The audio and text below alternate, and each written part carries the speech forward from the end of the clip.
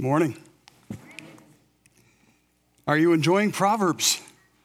You say, we've just gotten into Proverbs. What do you mean?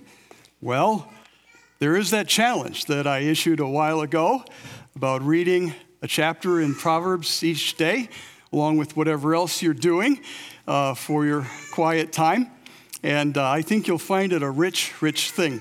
So you just take the date of the month and read that chapter in Proverbs, and you'll find a wonderful richness as each month you will have read the entire book of Proverbs, and then maybe you want to pick up a different translation, different version, and go through it that way. It's just a delightful and enriching time as we seek to bring the various aspects of our lives under the lordship of Christ. This overarching theme of godly wisdom in Proverbs, we will see as we go through that each day, other themes emerging that help us order our lives under that banner of the wisdom of God. So with that in mind, let's bow in prayer. Father, I thank you for your infinite wisdom, and I thank you that you have in that wisdom given us this amazing book of Proverbs, that through it we can understand how to bring the various aspects of our lives under the lordship of Jesus, that we might grow to be more like him each day, that we might reflect glory to you, the author of this book, the author of your holy word. And so we take it now and we pray that you would open it to our understanding. And I pray that you would help us to flesh it out in our lives so that we might bring glory to you this week as we live for you. In Jesus' name, amen. Well, as I mentioned, there are these sub-themes that come across to us in the book of Proverbs under the banner of the wisdom of God. A couple of weeks ago, I kicked off the series in Proverbs by talking about the wise man and the fool, how we all sort of start out as the simple, but we come to this fork in the road where we hear the call of both wisdom and folly, and we choose which one we're going to pursue. And we make that choice not just once in our life, but we make that choice daily, hourly, by the minute, whether we're going to take the path of wisdom or the path of folly. And so with that introduction, we looked at 2 Corinthians chapter 10, verse 5, where Paul says, we take every thought captive to obey Christ. That's the idea, taking all of these parts of our lives, taking every thought captive to make each one obedient to Christ as he calls us to follow him. So over the next few weeks, we're going to look at several areas as we consider extending Christ's lordship over every aspect of our lives. Our eyes, our ears, our tongue, our homes, our relationships. That's what we're planning. And so today, we're going to consider extending Christ's lordship over the realm of our eyes, the things we see. So let me ask you this. What do these three people have in common? A quadriplegic, a helicopter gunship pilot, and a farmer. Think about the eyes. All of them really serve to illustrate a point that I want to make this morning, and that is this. Where we set our eyes will determine where we go. Where we set our eyes will determine where we go. Think about, for instance, a quadriplegic. There is a special wheelchair that is optically guided, where a quadriplegic who has no function below the neck can blow into a tube to determine rate of speed, but can also direct the wheelchair with his or her eyes. Where he or she looks will determine where that wheelchair will go. Similar concept with a helicopter gunship pilot. I have known some of them in my life, and there is an optically guided system for the weaponry on a helicopter gunship, so that all he has to do is look at a target and squeeze the trigger that's in his hand, and the rounds will go to where he is looking. And a farmer, I have mentioned already that before farmers started planting by GPS, they would pick a distant aiming point and set their eyes on that as they set their rows. And so you could tell a farmer whose eyes were diverted because his rows would be crooked. He took his eyes off of the distant aiming point. It is difficult to go in a direction that you're not looking. And so it's just like us mowing our lawn, right? You want to pick a spot on the other side of the lawn or even beyond, and don't look anywhere else until you've completed that row. This is why my dear wife no longer mows the lawn. I like really straight rows. For her, it's like if it gets done, it gets done. And so I get the benefit of just mowing the lawn every time myself. So you pick a spot and you focus on that, and where you set your eyes will determine where you end up.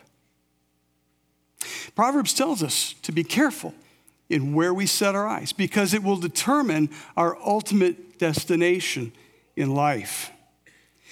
In John Bunyan's classic book, Pilgrim's Progress, there are 5 gates into the city of man's soul. We know those 5 gates as the 5 senses. And the gate that is easiest to get into the city of man's soul is the gate of the eyes.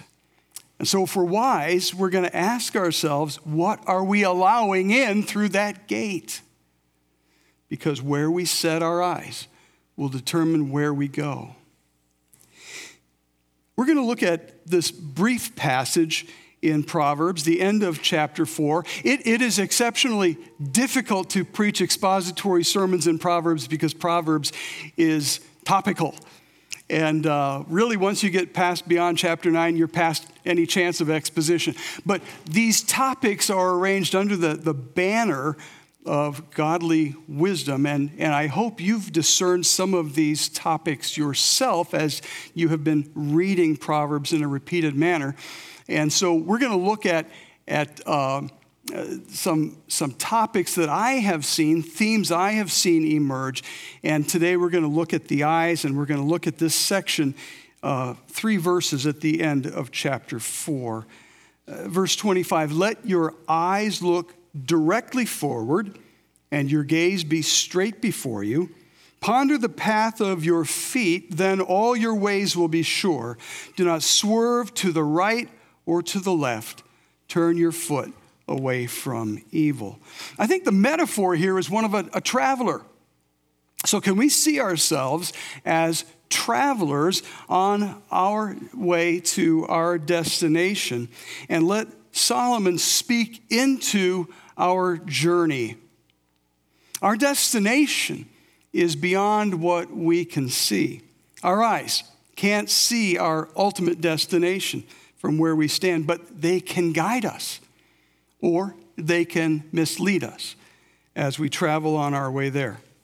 So the first thing Solomon tells us here in verse 25 is, know your destination and let your eyes take you there.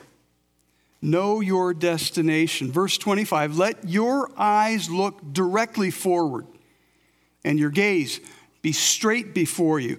Do you hear the singleness of purpose that Solomon is coming across with there as we pursue our destination?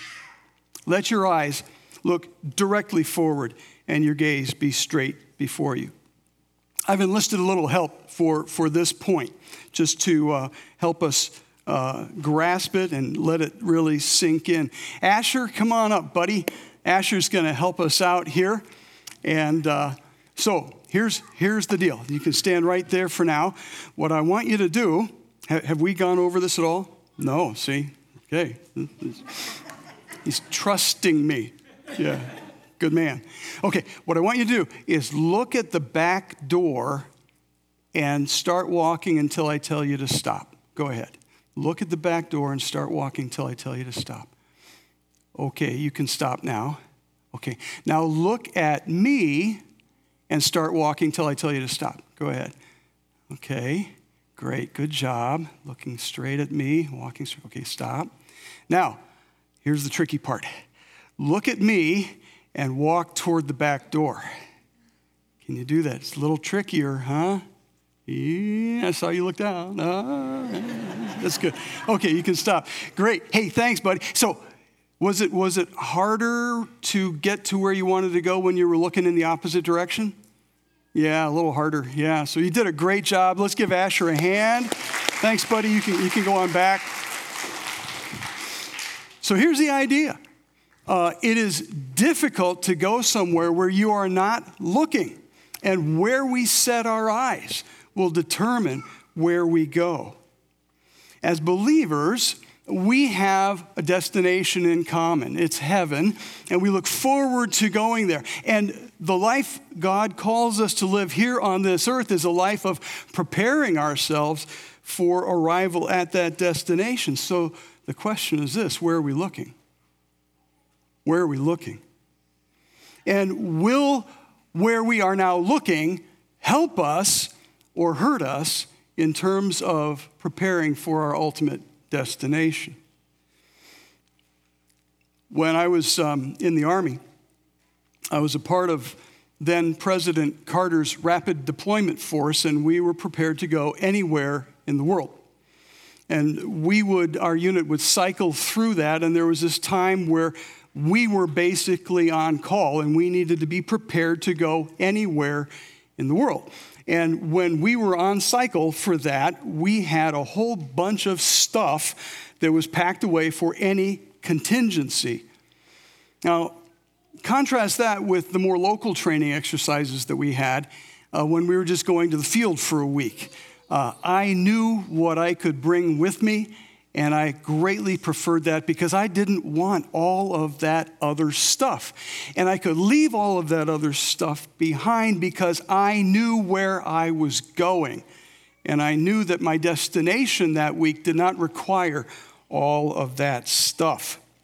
And I think we as believers sometimes carry a lot of additional baggage, additional stuff that doesn't really help us when we think in terms of our destination. If you think in terms of your destination, you can really simplify your life. So if our ultimate destination is heaven, are we packing a lot of stuff we don't need? Do we pursue our destination with the same singleness of purpose that we see in verse 25? Do we have our eyes set on heaven? And then can we look at things that other people might have, things that perhaps might be tempting us, and say, I don't need that. It doesn't accord with my destination. It doesn't fit where I'm going. I don't know if we've got any runners here. If you've ever run competitively, you know that you want to keep a singular focus for your race. You don't want to look around you at the scenery. You don't want to look at other runners.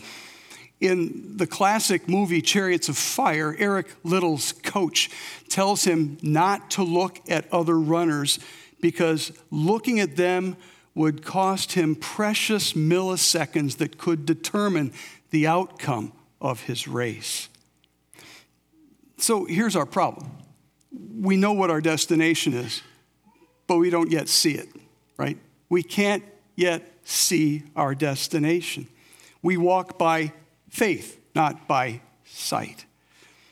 And when I think of not being able to see my destination, I realize that gives a degree of difficulty to what we're doing. I think of an athlete named Florence Chadwick. I don't know if the name rings a bell, but this was one incredible athlete. Florence Chadwick became the first woman ever to swim the English Channel both ways. She was an incredible athlete. And in 1952, she stepped off the coast of Catalina Island, which is 21 miles away from the California shore, intending to swim the 21 miles to California. It was a foggy morning when she stepped into the water. The tides and the currents were against her, and there were sharks in the area. She was surrounded by a little flotilla of boats that was there to protect her, that was there to encourage her on. But she was also surrounded by fog, and she could barely see the boats that were along with her. And so she swam for 15 hours straight. 15 hours. And when she begged to be taken from the water, her mother, who was in a boat next to her, said, "You are so close, you can make it." But finally, after 15 hours, she simply stopped swimming and had to be pulled into the boat. And when she was pulled into the boat, she discovered that she was less than a half a mile away from the shore. She just couldn't see it. And the next day she held a press conference and she said this, "All I could see was the fog. I think if I could have seen the shore, I would have made it." We don't see our ultimate destination. It's tough to keep going when you don't see your destination. And we can't see ours. We walk by faith, not sight. And so one thing that can help us when we can't see our destination is to be sure of our route. Be sure of your route. That's the idea I get from verse 26. Ponder the path for your feet. Then all your ways will be sure. The New International puts it this way: make level paths for your feet and take only ways that are firm. Solomon's talking about our route here. We understand what our destination is. We need to be clear about our route. A lot of people will tell you, well, if your destination is heaven, there's a lot of roads that'll take you there. It's a nice thought. It would really take the burden off of us in terms of evangelism, but it's just not true. Jesus made exclusive claims. Perhaps the clearest and the boldest is John 14:6. I love to take people there who say any road will get you to heaven. In John 14:6, Jesus said, "I am the way and the truth and the life. No one comes to the Father except through me." He is the only way to heaven. But even as we follow Jesus there, we need to be careful about how we live. Paul said in Ephesians 5:15, "Be careful then how you live, as wise, not as unwise, making the most of every opportunity because the days are evil." Be careful about your route, how you live. Careful about this route we take in response to the upward call of God in Christ. As Christians, we can still fall into sin. As Christians, we can still go down a road that leads us nowhere. Proverbs chapter 16, verse 17 says, "The highway of the upright turns aside from evil, and whoever guards his way or watches his way, using your eyes, preserves his life." Watch your way. Be careful about your route. Now, how can we be careful about our route? How can we be sure of the route we're on? How do you do it on a road trip? You look at signposts, right? On a road trip. If the signposts are aligning properly, you know you're on the right path. They'll tell you you're on the right road. So let me mention just a few signposts that show up in the book of Proverbs. One of them is wisdom. Chapter 2, verse 4 says, "Seek wisdom like silver and search for it as for hidden treasures." Understand how precious wisdom is and apply yourself to pursuing it. Look for it. Seek it. Wisdom is one of the signposts that'll tell us if we're on the right road. Wisdom reflects the character of God. That's the beauty of this book of Proverbs. It reflects the character of God, shows us how to avoid sin. What would Jesus do? That's a question we can ask ourselves. And as we follow spiritual disciplines, as we walk down this road that is leading us toward heaven, we can use WWJD differently as well, and that is walk with Jesus daily. Keep walking with him through the daily disciplines of the Christian life, and you will gain wisdom. Another signpost is reason. Chapter 3, verse 21 says, "My son, Do not lose sight of these. Keep sound wisdom and discretion. Or the New International Version says, keep sound judgment and discernment. Sound judgment and discernment. Sound wisdom and discretion. I think there is a real key there to defeating the tempter in our lives. Have you ever sat down and thought through a temptation? Jesus made it clear that Satan is a liar and the father of lies, right? Remember that? If that is so, then every temptation that Satan puts before us will be based on a lie. And if we will think it through, we can discern the lie. We can spot the lie and gain victory over the tempter. I found that's one of the greatest ways to disarm temptation. When you look at this thing that is tempting you and say, what are the consequences? What logically flows out of this decision? You can gain victory over that temptation. You'll see the irrationality of it. Find the lie. I've been seeing on the news lately in the evening a number of high-speed chases. Have you noticed there's sort of a trend there? A lot of people are trying to evade the police by going on a high-speed chase. They all end the same way, don't they? They all end with a wrecked car and an arrest. You would think that someone might go, if I hit the gas pedal right now, this is going to end badly. Why don't I just hit the brake instead? But they haven't thought it through. They haven't submitted to the signpost of reason. And the best signpost of all is God's word. In Proverbs chapter 4, verse 21, it says, let them, that is my words, let them not escape from your sight.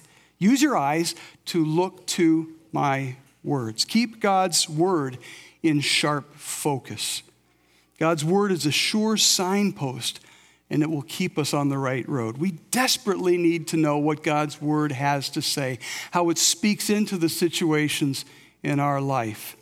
And we can never say we've had enough of it. We need to grasp it. Do you remember that the hand illustration a few weeks ago? We need to employ all 5 fingers with regard to God's word. We need to hear it. We need to read it. We need to study it. We need to memorize it. We need to meditate on it. And when we do, we have a firm grasp of it and we can act upon it as well. God's word is a sure signpost. So know your destination. Be sure of your route. And the third point, verse 27, stay on course. Stay on course. Verse 27, do not swerve to the right or to the left. Turn your foot away from evil. How do we make sure we are staying on course? We do it by orienting ourselves toward our destination, not taking side roads. It's easy to get sidetracked. It's easy to get off this highway and onto smaller, less significant roads. And we can get ourselves stuck when we do. You'll remember I've quoted D.L. Moody a number of times. The main thing is to keep the main thing, right? Stay focused on the main thing. We end up too often making lesser things the main thing. You might want to ask yourself, what fits my travel plans and what doesn't? If I'm going to Boston, I don't need to go by way of Seattle. Right? I need to stick to the road that will get me there. If I'm going to heaven, I don't need to travel on roads that will take me elsewhere, even though there's plenty of other people that are traveling those roads and encouraging me to join them. Proverbs 17, verse 24 says, the discerning sets his face toward wisdom, but the eyes of a fool are on the ends of the earth. No focus. Just anywhere will do, the ends of the earth, instead of a focused walk. Chapter 21, verse 16 shows how ironic it is for those who stray. One who wanders from the way of good sense will rest in the assembly of the dead.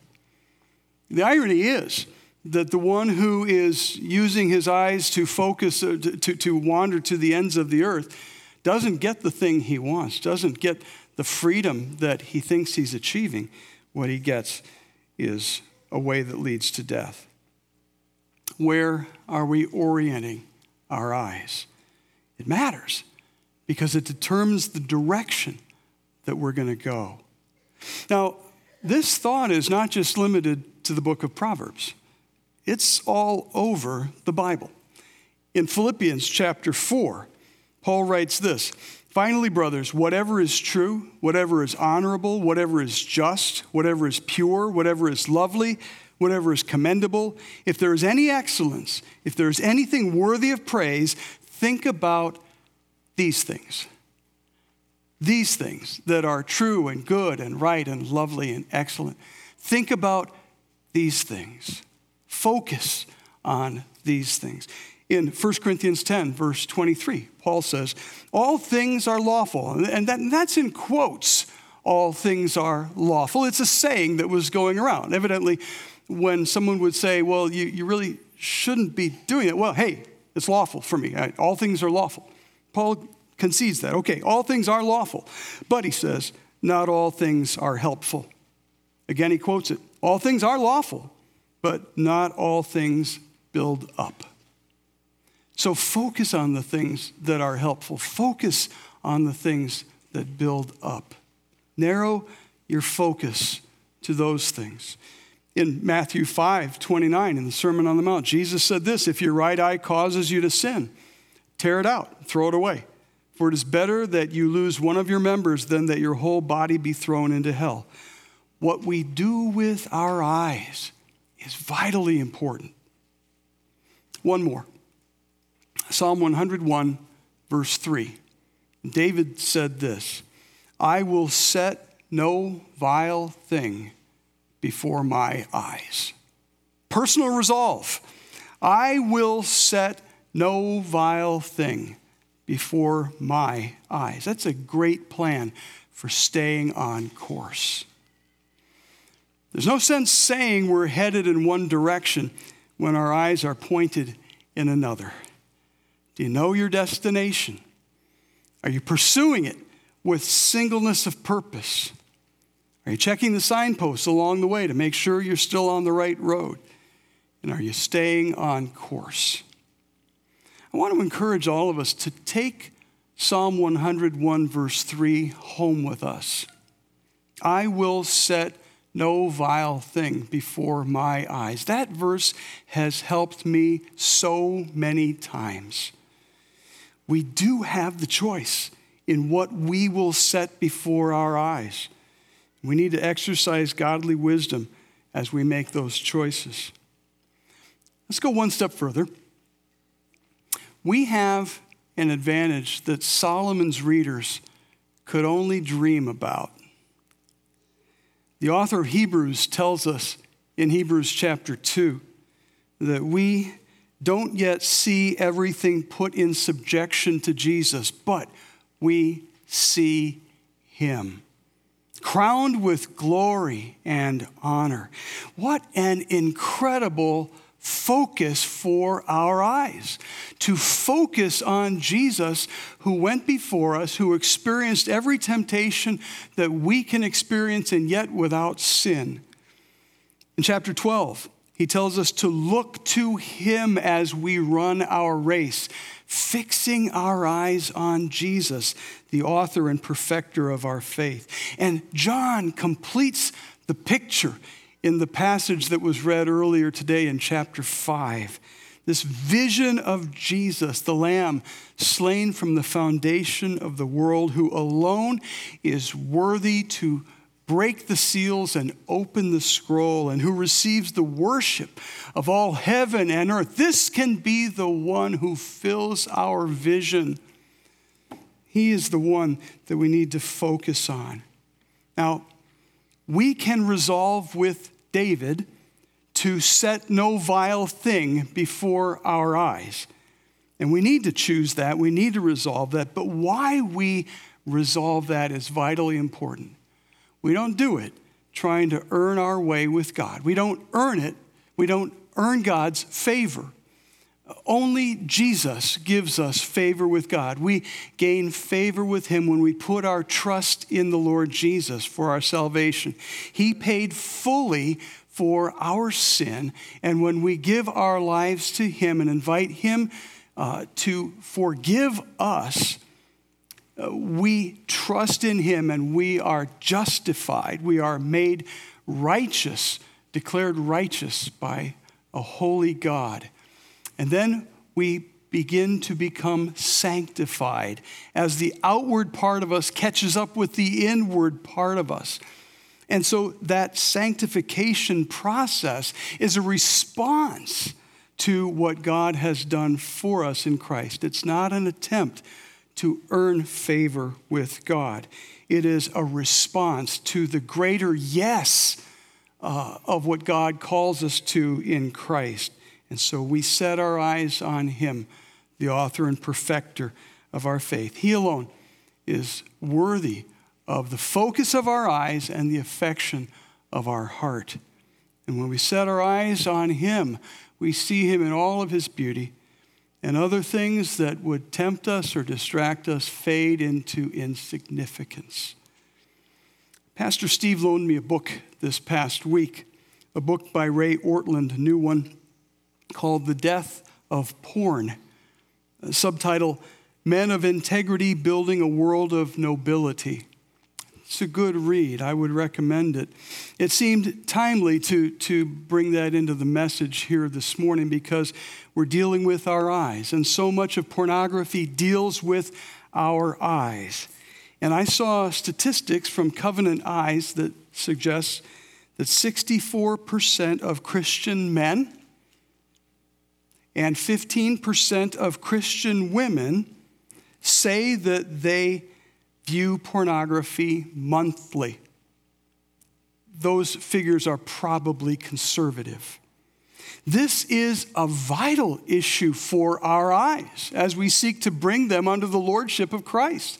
And ultimately, this is an issue for the heart.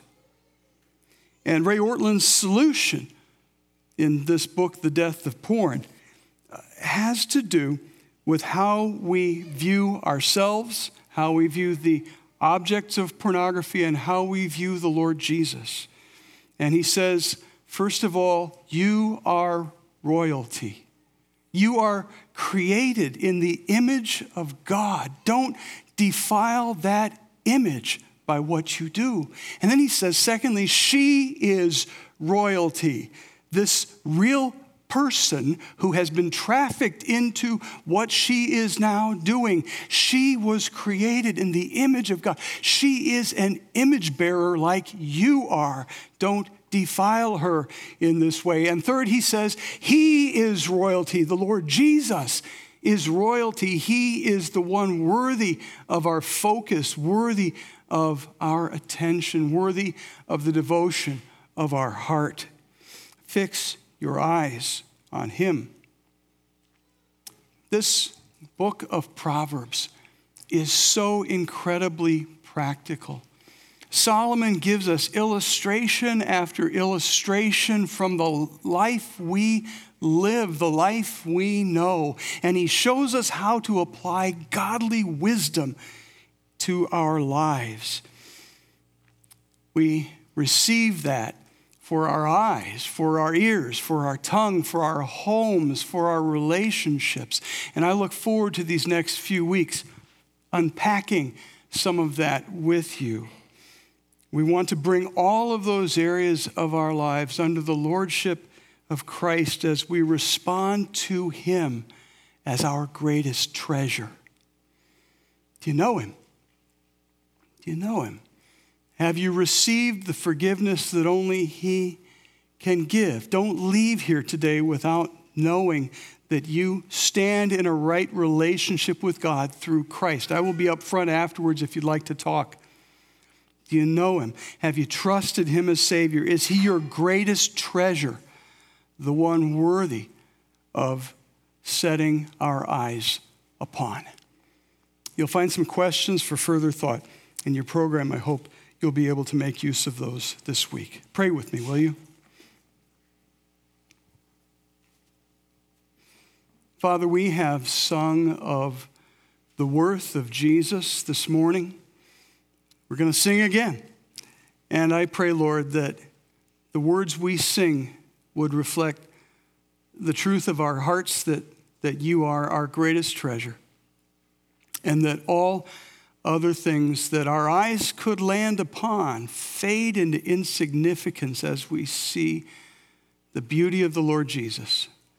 And so I pray, Lord, that you would help us this week to set our eyes on him and to live lives that glorify you. In Jesus' name, amen.